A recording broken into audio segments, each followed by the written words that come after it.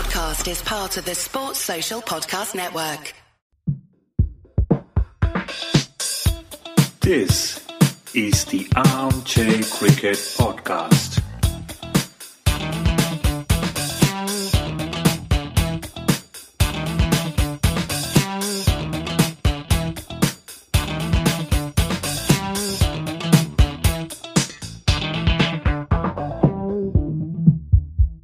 Hello all, welcome to another episode of Armchair Cricket Podcast, a podcast focusing on Test cricket by armchair critics of the game. I'm your host, Ajit.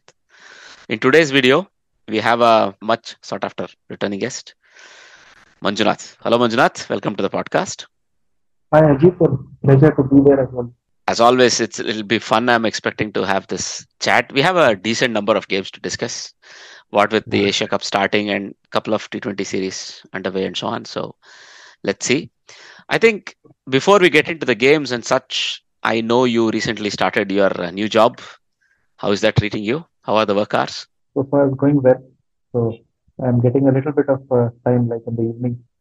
So that is good. But I can still follow cricket and other stuff. So that's a good thing. I know you're a doctor. I hope you don't mind me mentioning it that. The rest we can leave out. But how difficult is a doctor's life? I mean, we read all of these things and we also see a few things. We talk to our friends here and there, but just a generic doubt, is a doctor's life very tough? Because one, I know the things you deal on the job is tough. We know it, but also the hours are very tough on you, even for an experienced guy like you. Actually, the main problem is it's like how difficult you want to make it for yourself at the end of the day. So if you have like some hobby, so that's what, if there are any doctors listening into our podcast, so the only thing is, if you have a hobby, please develop that and try to give time to that so that it will make you much more efficient in your in your primary vocation. So that is that is how it has worked for me so far. So we should aim that 1/3 of your life should be your practice, and not in terms of time, but I'm saying in terms of your life. So this is something which one of my bosses has told me. So far I found that it is working, and I try to follow that. So I try to find the remaining 2/3. Like if you don't have the remaining 2/3, you please find that. Of course, 1/3 is family in that, and 1/3 can be some hobby or something that you like to. That should make the difficulty, at least it will tone it down.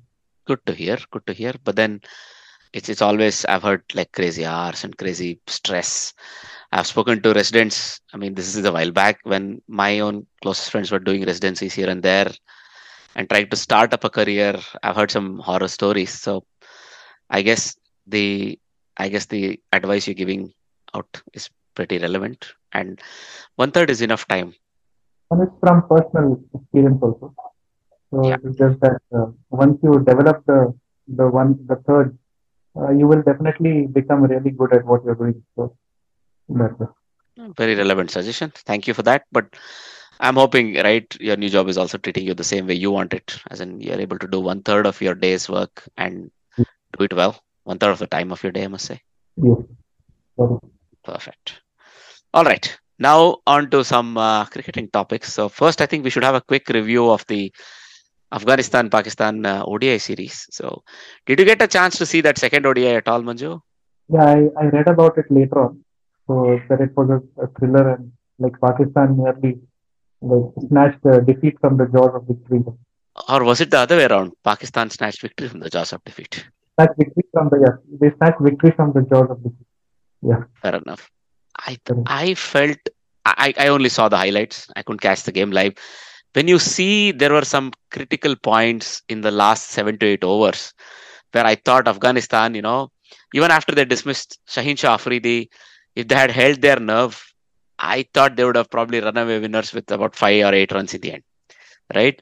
It was the number of runs that Shadab Khan really played a gem of an innings, but it was the number of runs he was able to continue to, milk those runs, tip and run. So I think it was just a little bit of inexperience of the faster bowlers, right? And I think Abdul Rahman, especially, him leaking a lot of runs towards the end, that made that real difference. Even Shadab Khan was run out going for that, that non-existent run. But then I thought Naseem Shah held his nerve. And it's been special, Naseem Shah versus Afghanistan. right? I think it was Asia Cup that where he beat them with those sixes in the last over. He again did something very special for his team. But I think Afghanistan will walk away very disappointed. Yeah, because they have been like hot and cold. So, and it's like not being able to get rid of the tailenders. But nowadays, like you don't have tailenders anymore. So apart from India, like you can always argue that India has three number 11s. But then, like at least Pakistan, they've shown great depth. So Mm, when again faced with the depth, like the discipline was somewhere missing in the bowling. mm, So that mm, ended up like they ended up leaking too many runs. right. I mean, even when you look at, the ball by ball towards the end, they started the last over with 11 needed Pakistan, and Shadab Mm. did not have the strike. Well, he was run out backing up, right? Mm. So that's a ball, that's a ball wasted as well. So Yeah. that left five balls, but then Naseem Shah hit a boundary to win Mm. it. And even when you see that six and that four that Shadab hit leading up to the last over, those were the killer blows. I thought, 8 balls left, 26 runs or 27 runs to win. You would expect most teams to walk away from their winner. So, Uh, lot of credit to the way he played. First of all, to Shadab, but then it was not good bowling. Full tosses, two full tosses you bowl. I think he was going for a Yorker. Even a good length ball well outside the off stump would have been enough because both were leg side hits, big hits. I dare say the last one could have been a no ball. So I thought it was a no ball in the replay, but I think that's just a learning. But then when you look at the last game, Pakistan did enough, right? So again, Babar Azam and Rizwan set it up, and Aga Salman again showed a little bit of firepower. But Afghanistan was strangely sort of in control. Only towards the end, with Mohammad Nawaz and Aga Salman batting, they lost that control. But then those were again those 20 crucial runs. The target crossed 250 and went well beyond to 268. I think in this case, Farid Ahmed was the guilty party because Mujibur Rahman went for a few runs, but then Fazal Haq, Faruqi, and Gulbadin Naib was brought back. They were okay. But at the end, Farid Ahmed, I think, way too many runs. So they don't have that maturity to under stressful conditions. Shahidullah took way too many balls, but there was nobody supporting him. Right, the middle order sort of fell away. Gulbuddin Naib or Mohammad Nabi, Rashid Khan, whom you expect will probably be able to do a few things. I think in the end, the game was decided well in advance. 7 for 97, you think the game is done, right? And after that, Mujibur Rahman simply hit out, had some fun. But were they really ever in danger of winning that game or ever in danger of actually losing the game if you're a Pakistani fan? No, somehow like they are. I know we don't analyze teams like Afghanistan that much, like how we analyze India. So the problem is sometimes they are also struggling to find the correct combination. Like they have a lot of capable bowlers, Hmm. but they also still are missing somewhere in that number 7, 8 time, like 7, 8. If you look at the 2019 World Cup team, so they Hmm. had that balance in the lower order. Like Gulbadin himself was like in a different zone that time. So he was batting, bowling, fielding, captaining, everything. Hmm. So Hmm. now under Ashmat, they have to find that person who can do the role because they are faced with a subcontinental tournament. Can be a spin bowling all rounder apart from Rashid, because Right. all the focus will be on Rashid, and even Mujib batting is quite handy that way. Yeah. So probably in the lower order they need someone to step up. And Farid can bat, but I don't think he can score at any fast clip. He looks like somebody who can hold one end of the bat well enough. That's what we were labeling these Pakistani bowlers as tailenders, but then they have upped their game. They are now able to hit sixes consistently. They have been doing it, and if necessary, if the situation demands, they are able to unleash the big hitting. So unfortunately, even with India, we currently don't have any players who are capable of that. Like like even Shami or anyone, they are Hmm. still ultimately they still not crossed that line to become a capable big hitter. So that is what we would miss definitely going into the Asia Cup or the World Cup. So, That's a very relevant point, but I think the powers that be, the management as well as the captain would probably be aware. And well, you can only do so much at a later part of your career you cannot suddenly become a great batsman. yeah, But we are hoping what you said, they are aware of this, and they sort of plan their batting order also in such a way that there's somebody still available towards the end of the game. at least one of the middle order batsmen is anchoring, so that he's able to at least talk sensibly. Most of the times, it's just about talking to the tailenders. I was able to do it a couple of times this season for my team. Well, not very successfully, it must be said, but we did what we could, right? So most of the time, it's about keeping your head still scoring at the same scoring rate that you tried to score at. Unless it's a very tall chase, you still try to keep going and try to consume all the balls you have left, right? Mostly try to see where you can get. If it's a chase, you sort of plan it in a very clinical way, right? You say we need 8 runs an over. Let's start counting. At the end of 4 balls, how many do you have? How many do we need? Something literally like this, right? It's about communicating and communicating clearly, especially when there's a tailender at the other end. Sometimes it doesn't pan off or doesn't pay off, but the idea is to continue to try and not give up, right? Continue to try and continue to evolve that way. It's only possible as long as there is a full batsman or somebody who thinks he's a full batsman at the other end, right? So I think India are already planning it that way, that people like Pandya, people like even Ishan Kishan, if he bats lower in the middle order, I don't know who will bat. Somebody like that who might, Jadeja especially might stay, right? Or Shardul.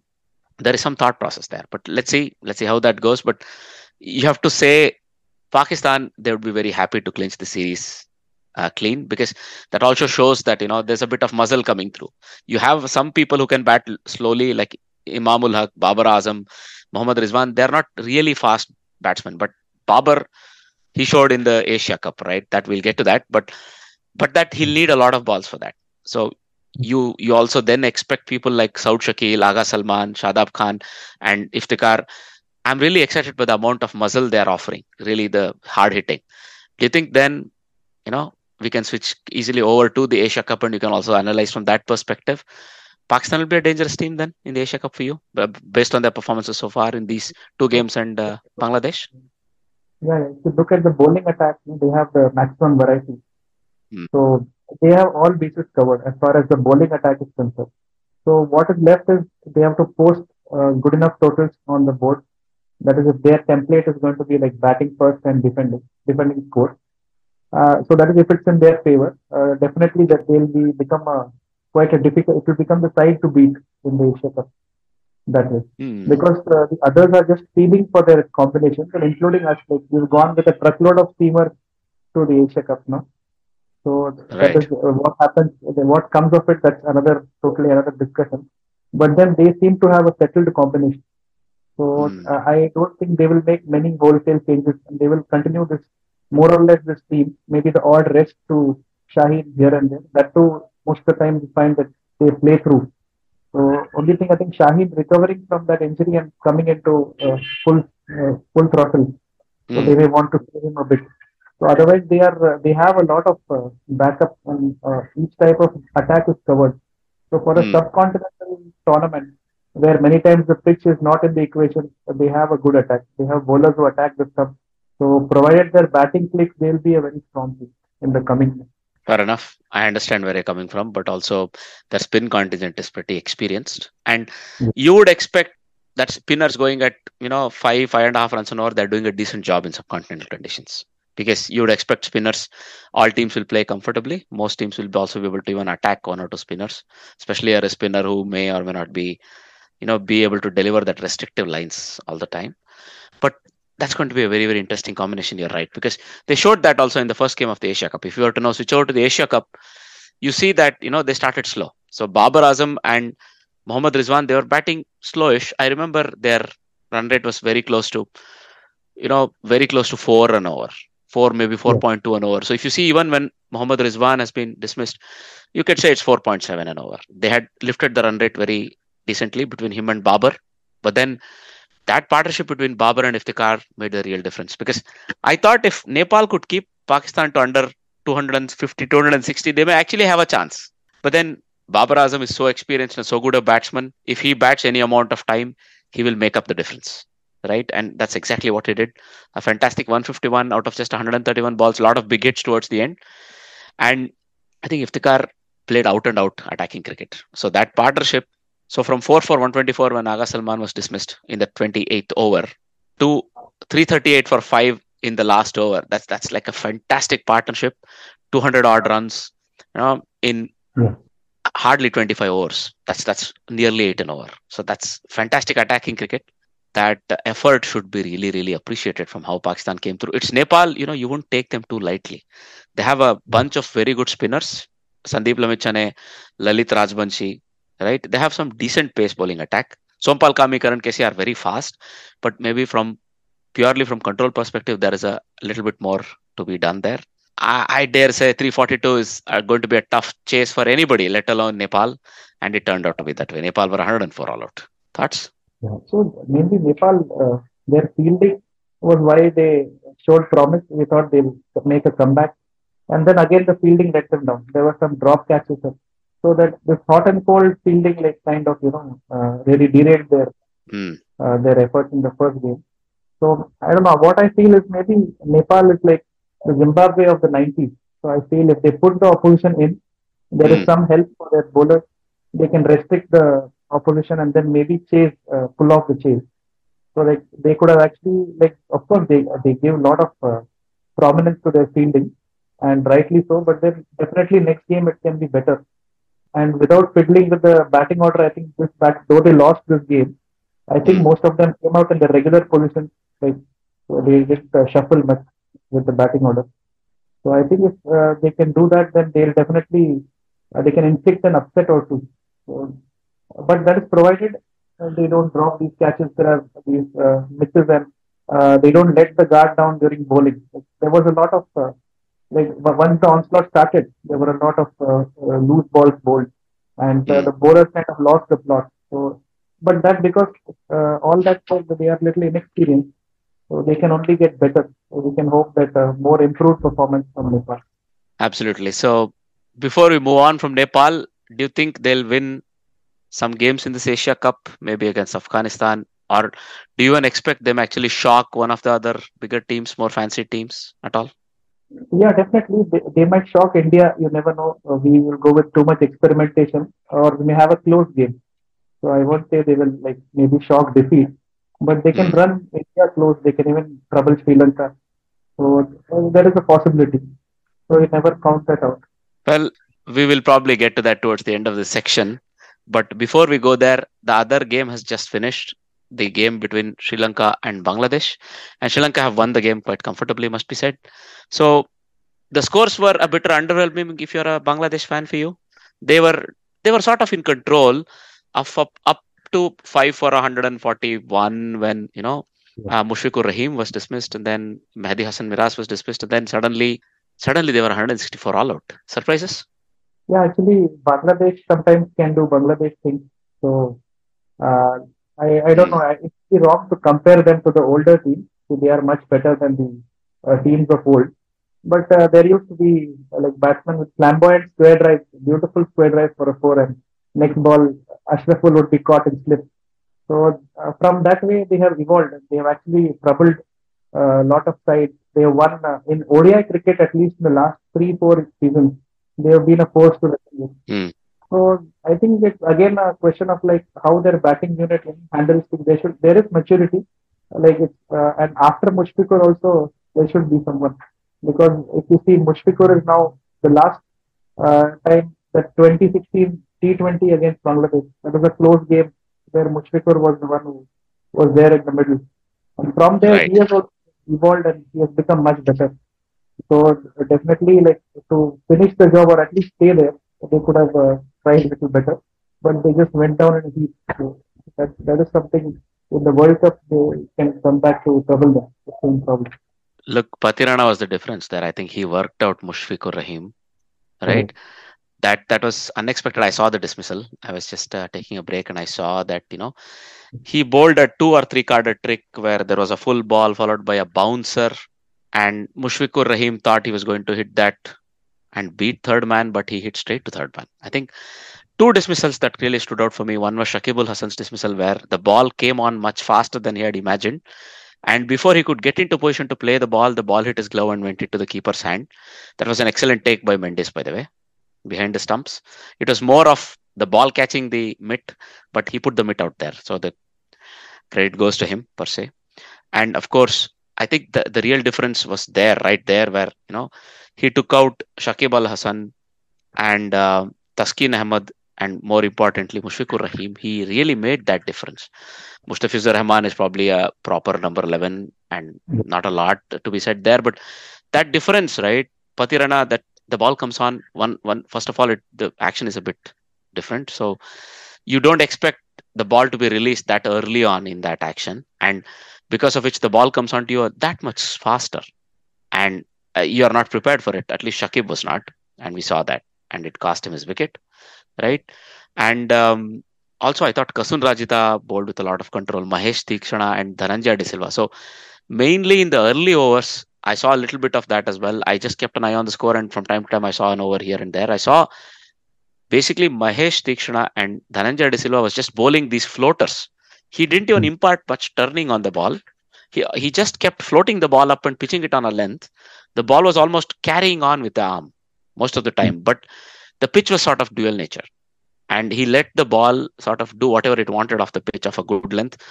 We saw that the same ball stayed low and went under the bat of a batsman. The next one came on, zipped on from the same place, and sort of similar ball that was delivered, right? So he used the conditions very well there, Dhananjaya De Silva. I thought that kept Bangladesh down. They couldn't get any momentum going into the first 20 overs of their innings. And the moment Pathirana was introduced, sort of he then soaked up all that pressure initially where they went after him for the first 2 to 3 overs. Then when he stuck back, he killed the game off. This is the way I saw it play out. But then when it comes to their batting, any observations? So Dimut Karunaratne is back and he's opening. Yeah, this time they have a lot of seasoned.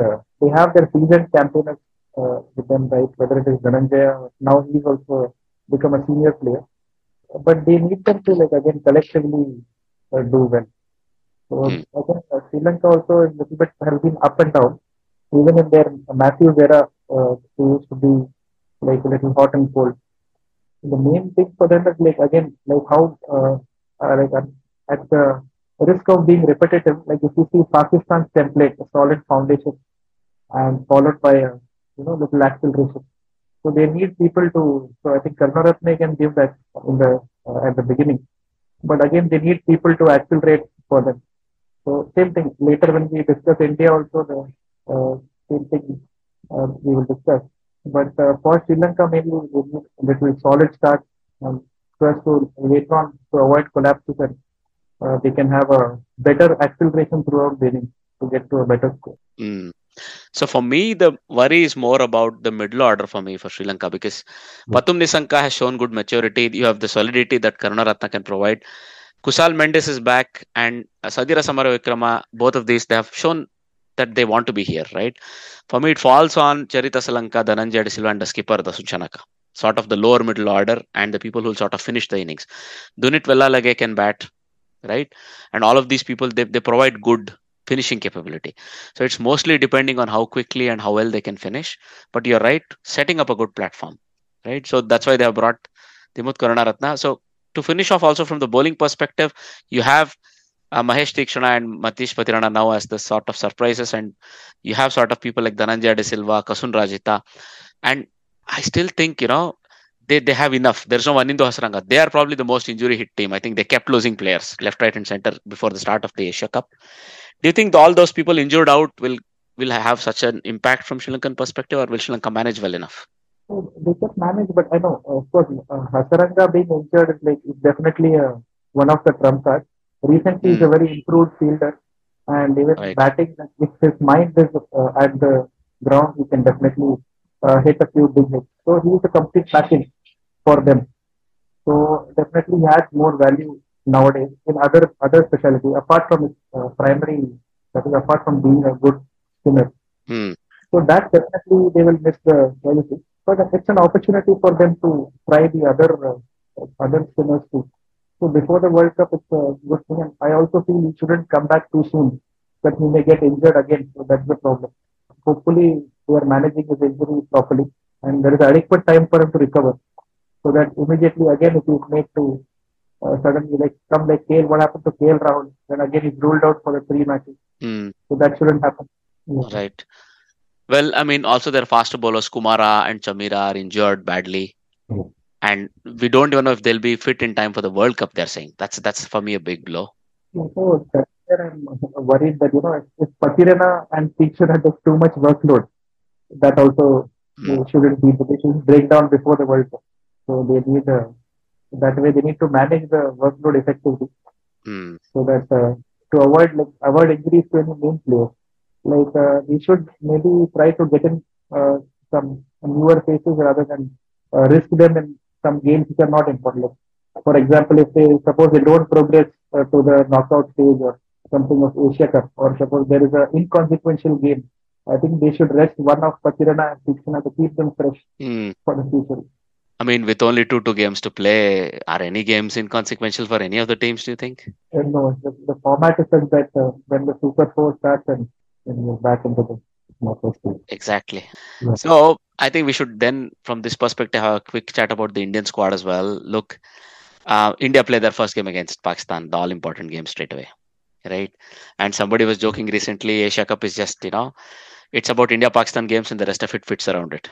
Somebody even was joking about the World Cup being like that. But coming away from all that chat, so do you think India are in a good position now, saying that they are going to take Pakistan straight away? And Pakistan is showing a lot of maturity. And they have come off a very competitive series where they took on Afghanistan, a tough Afghanistan team, must be said. So how do you see this matchup shaping up? So basically, it's the game on second. The cliched, it will Mm, be the cliched statement that it will be India's batting and Pakistan's bowling. So that's what it has come to again. Like, mm, so it depends on whether how Pakistan's batting is the next issue, but it's like how our batsmen shouldn't collapse against Pakistani attack. So that is the primary thing. So I hope that we are able to at least post a good total if we bat. mm, And while chasing under the lights, it may be a little difficult. I don't know if they win the toss, maybe India should bat first. It will help them to settle into this tournament. So they may think otherwise based on the conditions, but usually it's better to bat first and have some rest and then go for the field second. But depending on how the wicket will be, then the team management will decide for them. But mm. definitely, we don't take Pakistan on a regular basis. So Right. that is the bigger factor. Like, we don't play these bowlers in any league, and we don't play the league these bowlers play in. So none of our players go and play Big Bash or CPL, so that they know what these Pakistani teamers are like. So Right. without having a look, it's going to be difficult.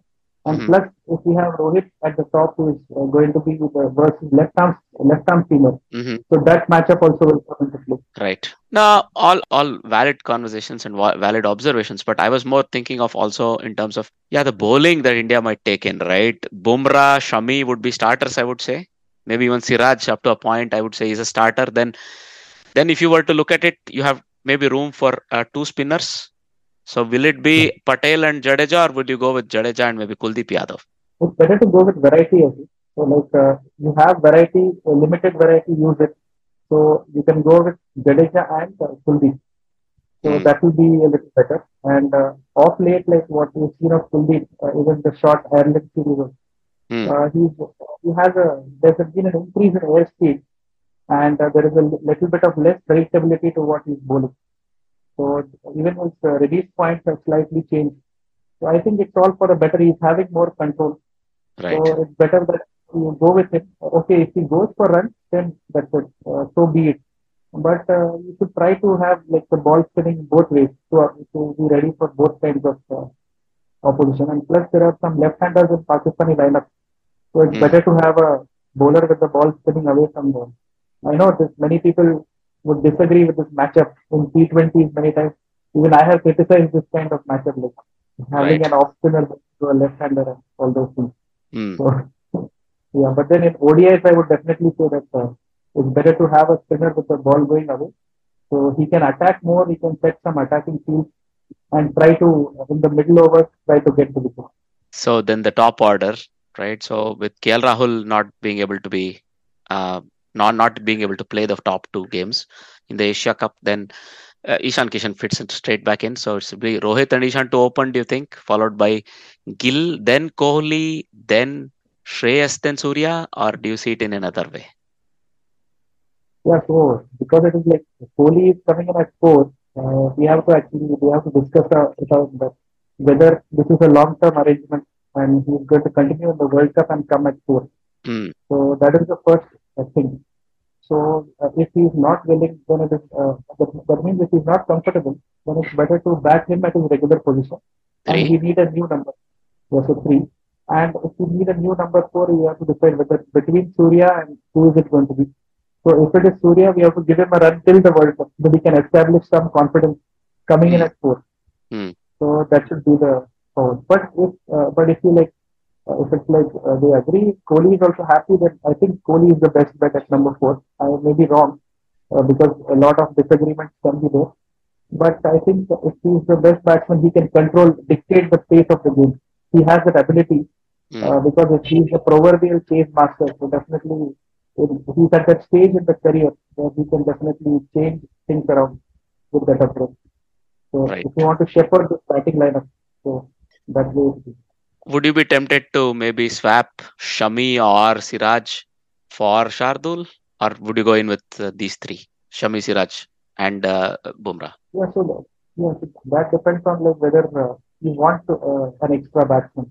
So that Hmm. is depends on the thinking. What is Rahul Dravid thinking? Which is like quite difficult to tell from the outside. But are they thinking that we have this many batsmen, they will do the job? Then I think it's better to go with a full team attack. And if they feel that maybe we'll need that cushion, then you'll have to swap maybe Siraj for Shardul or Shami for Shardul.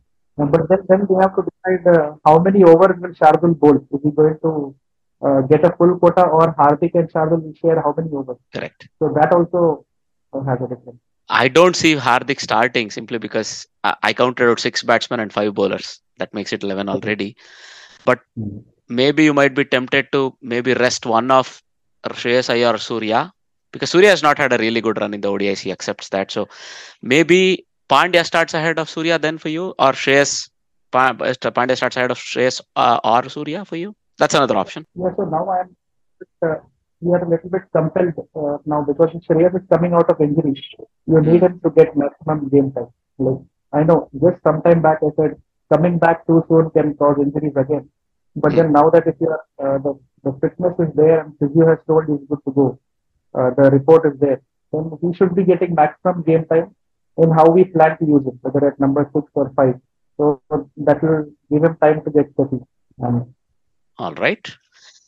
We have a pretty good understanding of how India would go. I'm very curious how they would come the morning of 2nd of September. But it's going to be again fantastic game. We're hoping. But your thoughts on who will win that derby?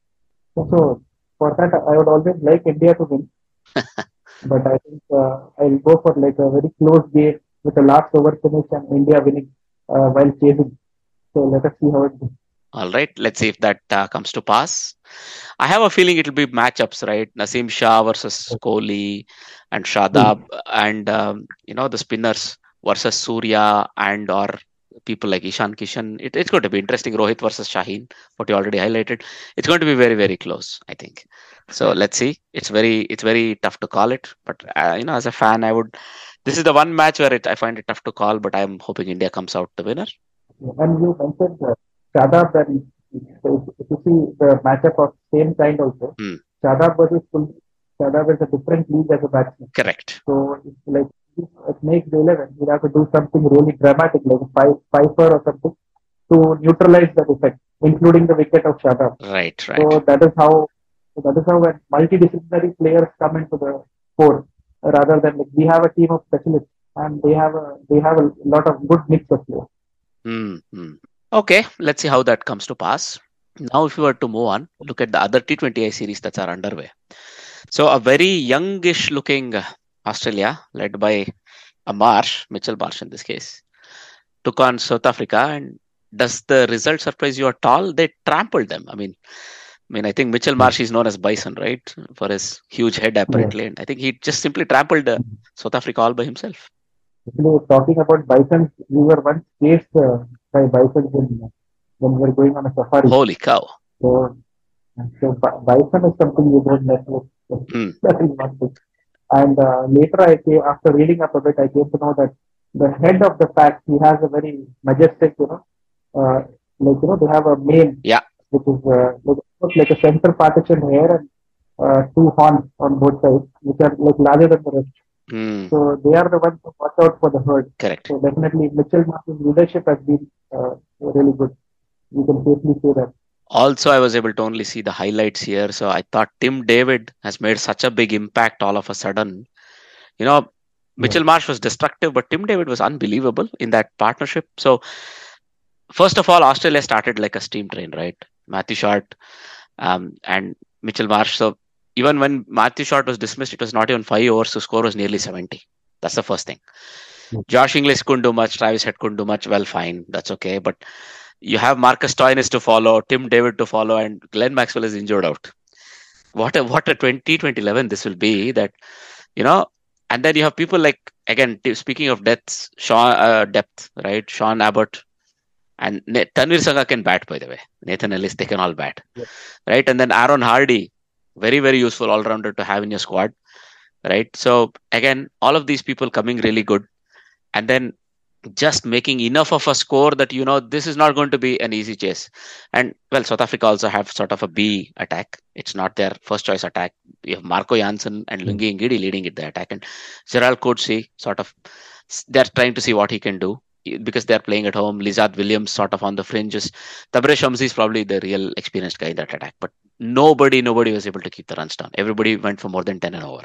That's very rare to see, I think, in a T20. But then when it came their turn to bat, except for Riza Hendricks, they were completely blown away. Maybe Rasif Anderson a little bit. By the time Marco Janssen came to play, there was not a lot left in the game. Do you feel surprised at how well Spencer Johnson, Sean Abbott, and Marcus Stoinis were able to start off? Yeah, that is something you don't expect. Like from Australia, mostly the regular bowlers not in there. So, but it was a good effort from. So, but South Africa really they wouldn't know like what hit them. Apart from Marco Jansen in the end, there is nothing much to show. It's a string of low scores in the start. Did you see how Spencer Johnson and Tanvir Sangha, the debutants, bowled?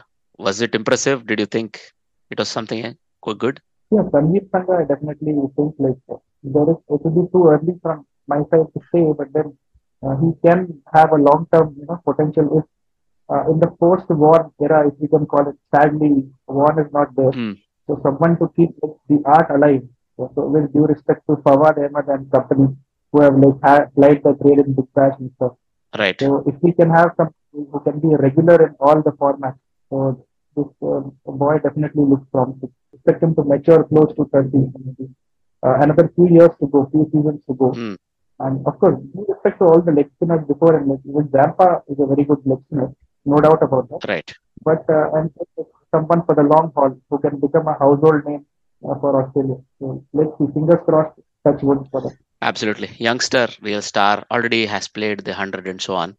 So he has seen some cricket around the world and he's shown that maturity. I mean, he was so calm. You saw it. I mean, he had a large total to defend and the game was more or less dead and buried.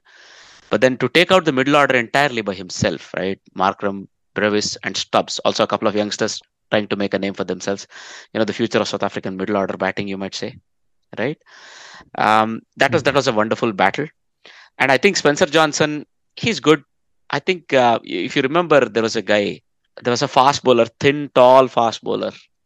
Nathan Bracken, there you go. That's the guy I was looking for, right? So Nathan Bracken, Spencer Johnson sort of reminds me of Nathan Bracken, but I think he's much faster than that, right? He's probably more in Dirk Nannes mold that way.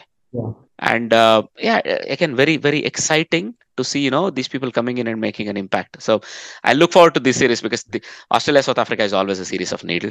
You never take your eyes off the action there. So they may have been well beaten in the first one, but I expect South Africa to come hard and come and win the game, at least 1 or 2 games in the series. So it's going to be very interesting for me.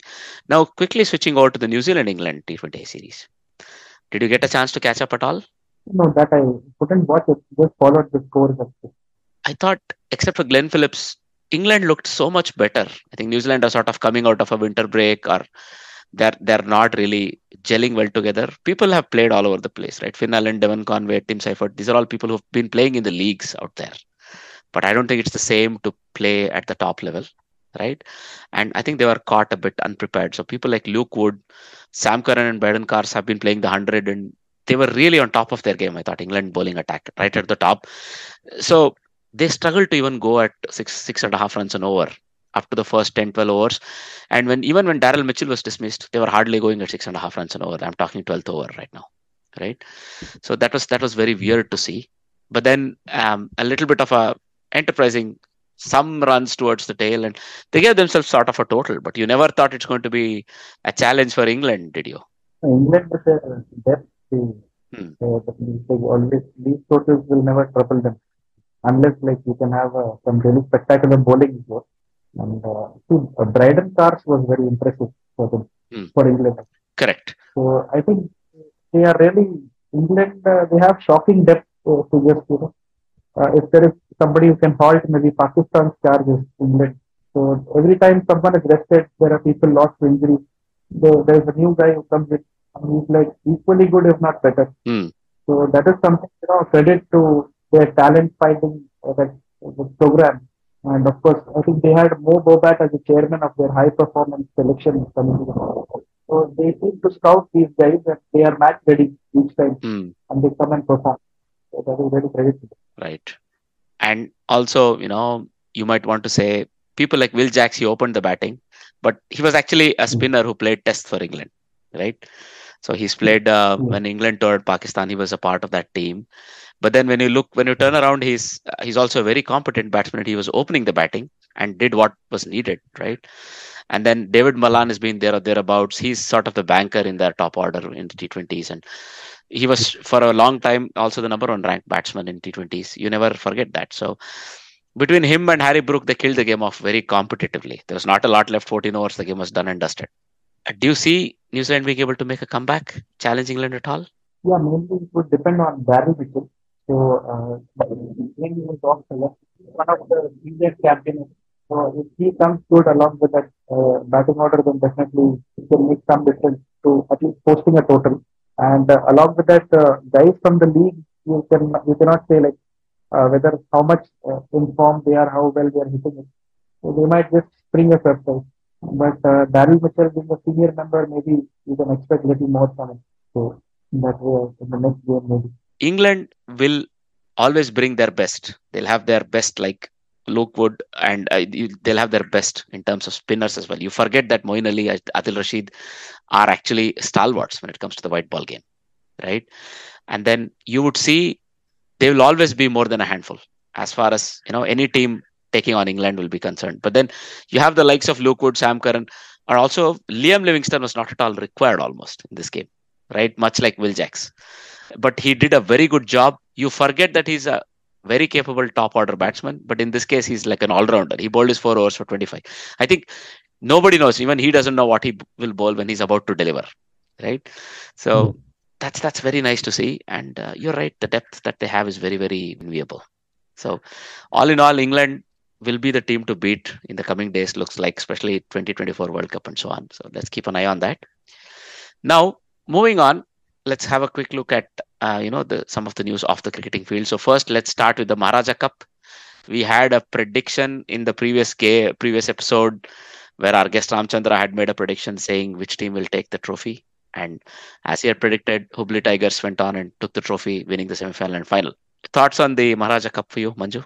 Yeah, so like just continuing from where Ramchandra said, mostly I also follow it in a way that not for any one side because I don't have any preference to any franchise. So basically, I try to find out the familiar players, where they are. Like say Shreyas Gopal, Mayank. Look at how they are doing. So Karun Nair had got 100, so that made me happy. But I don't know, like in the previous episode itself, maybe Karun Nair is done for now. So we can only hope whatever domestic player is left will do well. Right. But also people like Ravi Kumar Samarth, whom we had sort of forgotten.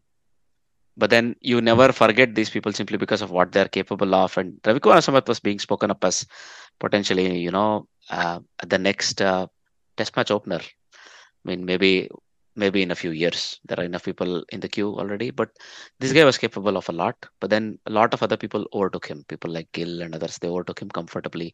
Also, there are a couple of forgotten players. If you remember Jagdish Suchit, right? People who are very well known and who could do a lot of things. And you would expect, this guy would still be competing because he would look for an IPL contract. He's a very good fielder. He's a capable lower middle order batsman. And of course, his primary skill is a very competent left arm spinner. Right.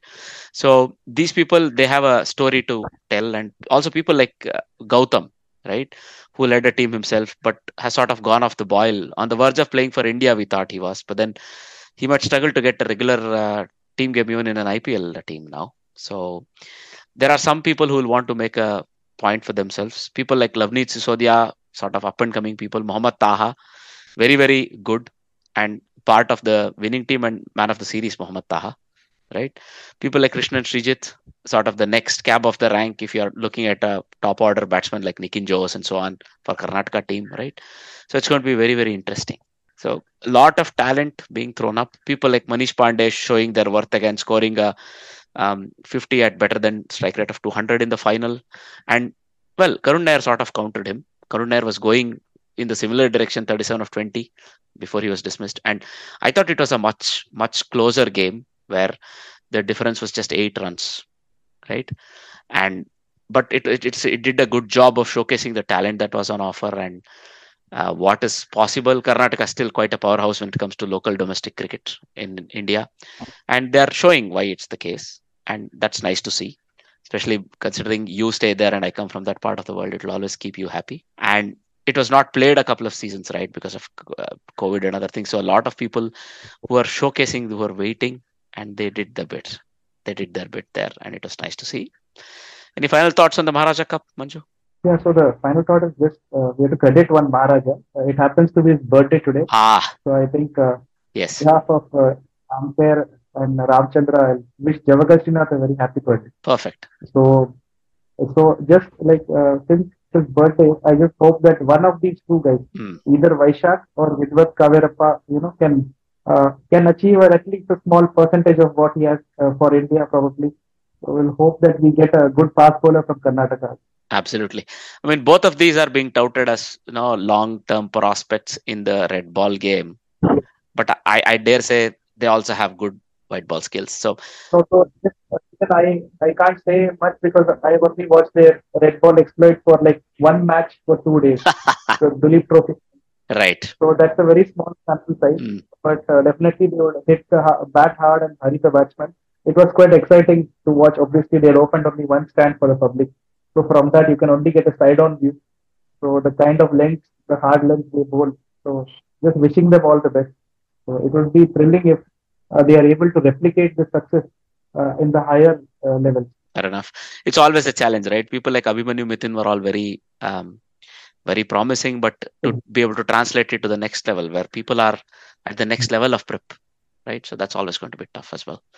Incidentally, it so happens Abhimanyu Mithun is also a part of a list with Srinath for taking a hat trick on first class debut. Wow. Okay. So like from those heights, like, I also expected Abhimanyu Mithun to be like a long term, but sadly it didn't happen. So with every generation, we just hope that one of them breaks through and becomes a servant of Indian cricket for like how Srinath was.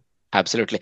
But I think Srinath at his best was even bowling 150 kph, I think. Yeah. I don't know if any of these people are capable of such speeds. I've seen Vijay Kumar Vaishak bowling 140s. So it's not bad, but then you don't know, right? Whether he's able to sustain that over longer periods without really injuring himself badly and so on. Let's see how that goes. All right. Now on to the 100. So both the men and women's finals were played and we have the winners. So how much of the 100 were you able to catch? Let me start there. Mostly on scores. I haven't watched any games live, so still to actually really open out to the 100. But still, I do follow some news and. Right. So Smriti Mandana played in the 100, but she's not going to play in the BBL, women's BBL. We heard, but then she was a part of the winning team, and you had Danny White and people like Georgia Adams and Freya Kemp who did enough. So in the women's 100, if you saw 140, 145 was a very challenging score. And the Southern Braves, who went on to win their first 100 trophy, they made 139, which was going to be very challenging. And their bowlers are very, very, sort of well drilled. Lauren Bell, Anya Strupsol. So people like Anya Strupsol, she walked away into the sunset, winning a trophy in her last game. She had already announced that she would retire, and she's sort of a real, let's just say, a real stalwart when it comes to England women's cricket. And she did that. And Chloe Treon, people like Kalea Moore, who's new, but who did fantastically well in the final, going at less than run a ball and taking 3 wickets. So it was a sort of a good combination that I thought Southern Brave had in the final, and the combination of real experience and really exciting talent, and that took them to the final comfortably. So that was very nice to see, right? And Marizan Kapp was the player of the series.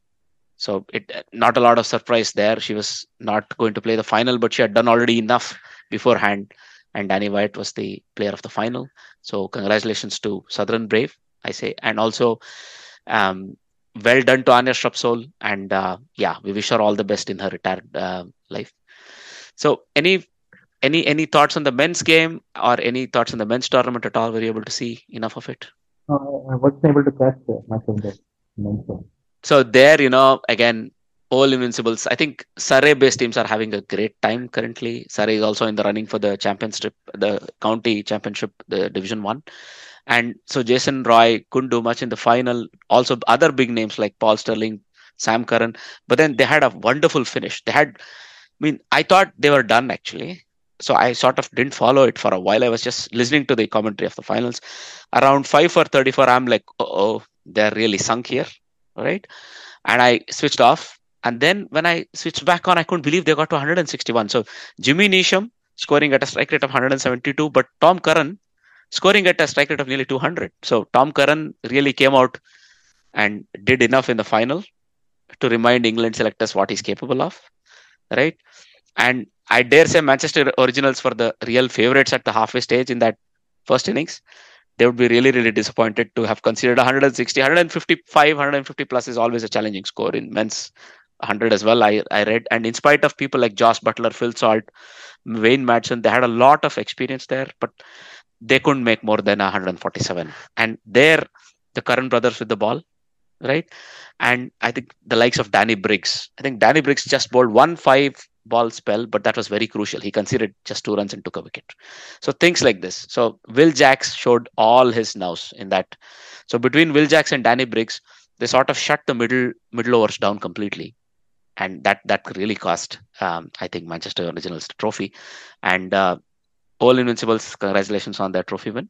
So just to keep an eye on how it's going. Do you think other powers that be out there, Australia and Indian, the Indian cricket body, they might consider hosting their own 100-leg tournament, even at like provincial or a domestic level? Yeah, it deserves a try. So definitely it brings unique scenarios into the game. So if you have someone who can calculate a tricky chase in 100 balls, then definitely you can identify your next finisher. Maybe I know it's wrong to mix formats, so I may be guilty of that.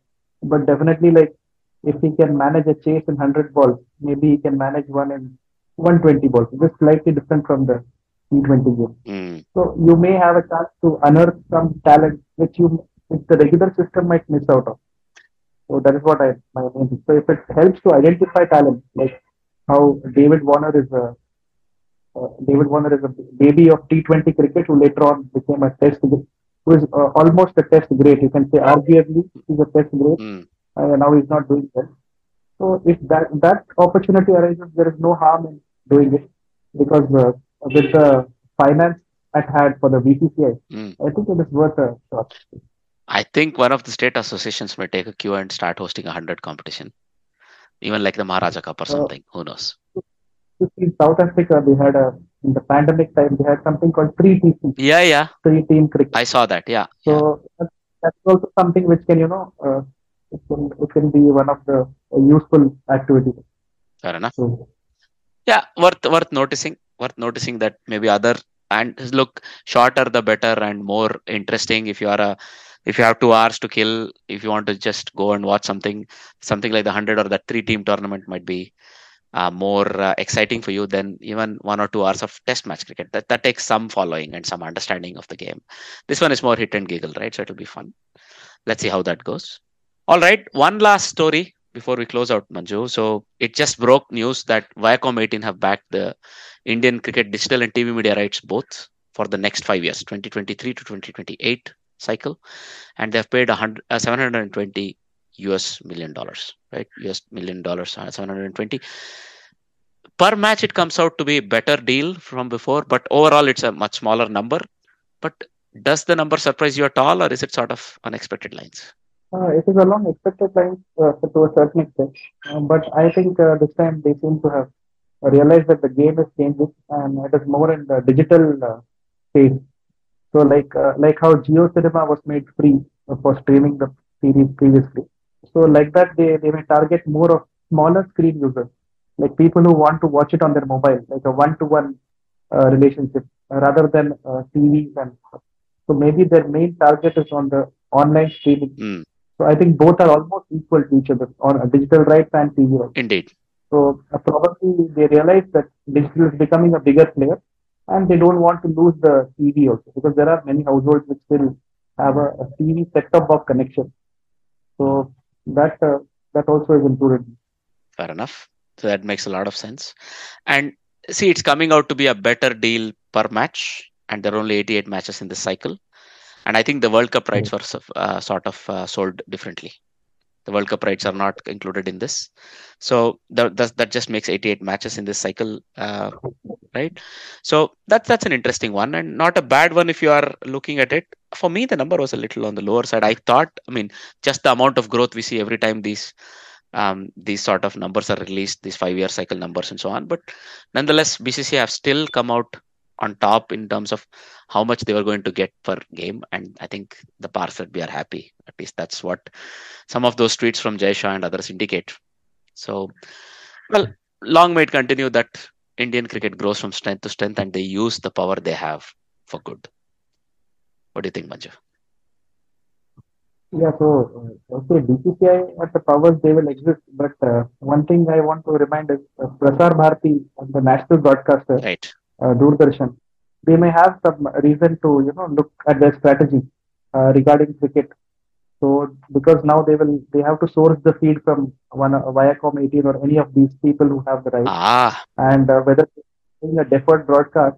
So I don't know. Maybe what the bosses are thinking that they could have bid for it themselves, mm, and because Doordarshan easily has the highest circulation, even if you see throughout the country, due to the even the old-fashioned technology also, and they have DD free dishes are there. correct. So they could have made some sort of a stride in this bidding war.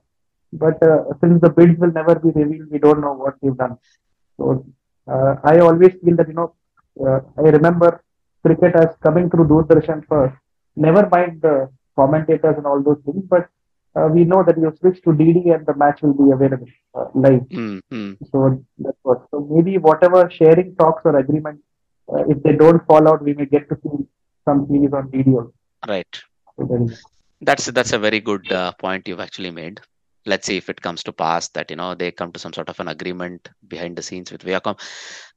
Between the two of us, I don't see Didi having that kind of money. Prasar Bharati or Doordarshan matching 700 million, or even if you were to consider the TV platform rights, 350 million. I really cannot see them matching that kind of number. But yeah, who knows? Maybe because it's a government entity, maybe they may actually consider it as a good investment, and they may get good return on their rights. So let's see if this is something they may want to consider in the coming years, coming cycles. All right. Those are all the topics we wanted to discuss today, Manju. Thank you once again for being a part of the podcast. Thank you. It's always a pleasure. Perfect. But before we let you go, would you like to give a shout out about all your media outlets, wherever you might be available? If somebody from this podcast, a listener or a friend, want to reach out to you? Yeah, so my Twitter handle is at the rate of the falling sheep. Hmm. So falling sheep is a tribute to Rohan Kanai's famous shot. Yeah.